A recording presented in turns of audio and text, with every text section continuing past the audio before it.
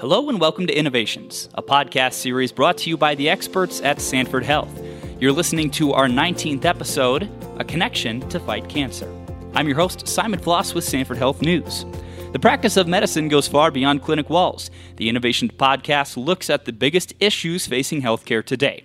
Each one of these episodes offers the opportunity to see the ever-changing world of health and wellness through new eyes. Our leaders offer out-of-the-box solutions to some nagging questions. Today, we are talking about a disease that's affected everybody in one way or another, cancer. Recently, Sanford Health has become heavily involved with the Connect for Cancer Prevention study, a research study from the National Cancer Institute aimed at better understanding the causes of cancer and how to prevent it. Here to help explain what we need to know is a distinguished panel of guests: Chung-Hun Chan, Deanna Whitty, and Amanda Mensing. Dr. Chan and Amanda are joining us from Sioux Falls, and Deanna Whitty is joining us from Fargo. Thank you all so much for being here today. Thank you. Thank you. Thanks for having us. We'll get right to it because this is a big topic with a lot to unpack. Chung, we'll first start with you. What exactly is the Connect study? So the Connect study is a new innovative study that the National Cancer Institute has started that basically is looking at causes of cancer and developing a new resource for researchers nationwide to basically look at things like how your lifestyle or where you lived and your genetics and other factors might affect your risk for developing cancer. And the goal really is to identify these new potential risks and help prevent cancer. Amanda, if someone was going to ask you why this study is important, what would you say? Well, I would say that the study is one of the first that enrolls people before they ever get cancer. I know a lot of research studies focus on patients when they get cancer, whereas this one looks at people before with no indication that they would get cancer. We're also looking at, as Chun said, environmental factors such as where a person grew up, where they currently live, where they work, any social factors, and their lifestyle choices in terms of how that could lead them to either develop or not develop cancer later on. So this is just incredibly useful. Exactly. Deanne, in your mind, what's the most unique thing about the Connect study? I think for the most part, it's such a large study. They're looking to enroll up to 200,000 people, and it's a long-term study over the course of at least 10 plus years of healthy individuals. Most of the studies, as Amanda said, deal with treatments rather than trying to find the cause. So this is kind of, in my mind, what would be the most unique thing, I guess. Chun, how did Sanford Health become a part of this study? So through my work with the Sanford Biobank, I got to know the folks at the National Cancer Institute. And many years ago, they invited me to present to them on what we do at Sanford as far as research and biobanking is concerned. And then that led to them inviting us to submit an application to participate in this study. And we were successful in being awarded that contract, and that's how we got here. What was that experience like? I mean, one, being asked to present that, and then two, just having that direct connection with the Institute. It was actually a interesting experience in the sense that I was not expecting them to reach out to us. Generally, in research, normally we look for the funding opportunities, but in this case, the NCI actually directly approached us, which was unexpected, but also quite an honor, I think, for us. And I think obviously whatever we were doing here, they were impressed with and saw the value of including Sanford Health in this important new study. And I think that definitely having those relationships with the National Cancer Institute and the leadership there definitely benefited us. You know, the old expression, don't call us, we'll call you. They actually called us, yes. So Yep. What's that say about Sanford Health in general? I think that basically says that, Sanford Health is starting to become recognized as a leader in research. Amanda, how can a person join the study? So there's a few different ways that we're looking for participants. If someone is eligible, they may get an invitation from Sanford Research through either MyChart or also in the mail. Otherwise, we do welcome people to go to the website for the study, cancer.gov/connectstudy. And then we're also going to be placing posters, working on recruitment there. We're going to be working with some of our Sanford physicians to see how they can get their patients involved as well. Why would you recommend that someone get involved and join the study? I think this is a really unique opportunity to be able to input the way a person, chooses to, live as far as social life or location, and provide that information and just basically give it as a bank to try to help our future generations try to find potential causes of cancer that we may not have even thought of. Sure. And speaking of, potential causes, these outliers as far as the study, where someone lives, their genetics, just a reminder for people listening, what are some of the, the biggest causes, if you will, or just those outer layers that might contribute to a cancer diagnosis later in life?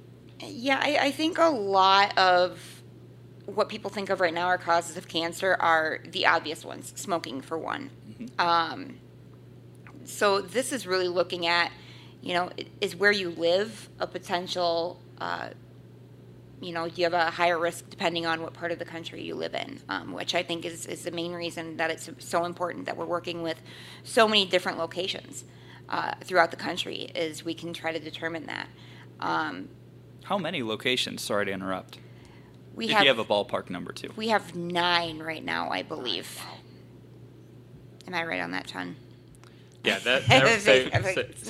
Sanford is one of 9 institutions nationwide that are working together to recruit for the study. And I'm assuming it's like you said, nationwide, coast to coast, Midwest, down south. Yes, there are representation from the East Coast, the Midwest, the Pacific Northwest. We even have a location in Hawaii. Well, aloha. Deanne, say a person wants to join the study. What are some things that they need to know? What's going to be expected of them, and what are the responsibilities of participants?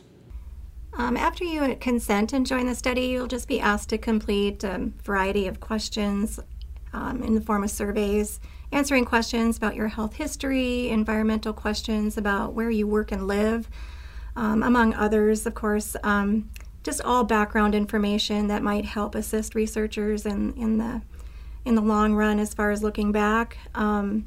You'll be asked to make an appointment to complete sample collection of blood, urine, and saliva. And after that first initial round of survey and sample collection, participants will be contacted periodically to complete additional surveys and provide additional sample collections. And you said this is, a long study, 10 years plus. What's kind of the time frame on that again? A time frame on the biospecimen collection? No, just the length of the study. Chen, maybe you could answer that better than I could. I know 10 plus years as far as following people in the age group more likely to develop cancer, I guess. Sure, Chan, if you want to take that.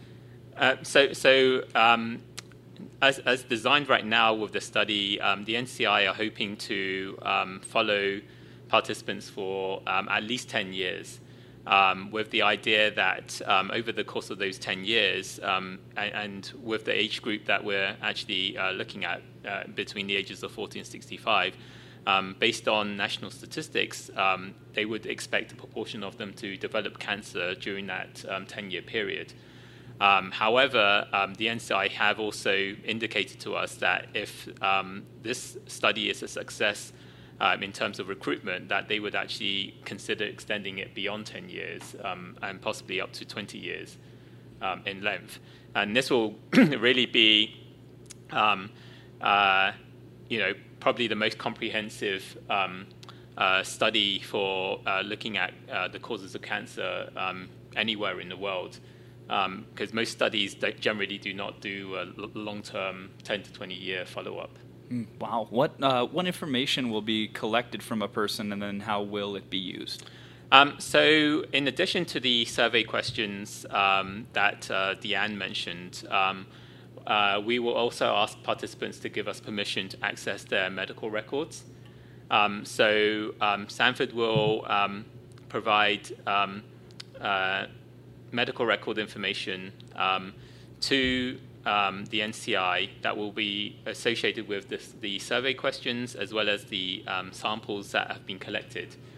And all of this information will be collated together, and then they will also draw upon additional information such as geographic location. So they may look at things like particularly in the Midwest, they might look at the type of industry that occurs around here. So obviously in the Midwest, there's a lot of farming.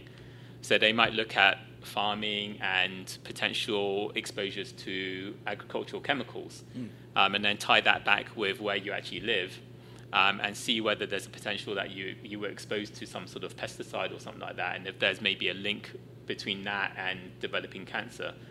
So really, they're using a variety of different information as well as the information that we provide and that the participant provides themselves to really get a comprehensive picture of, what is it that the participant may have been exposed to at some point that may result in developing cancer.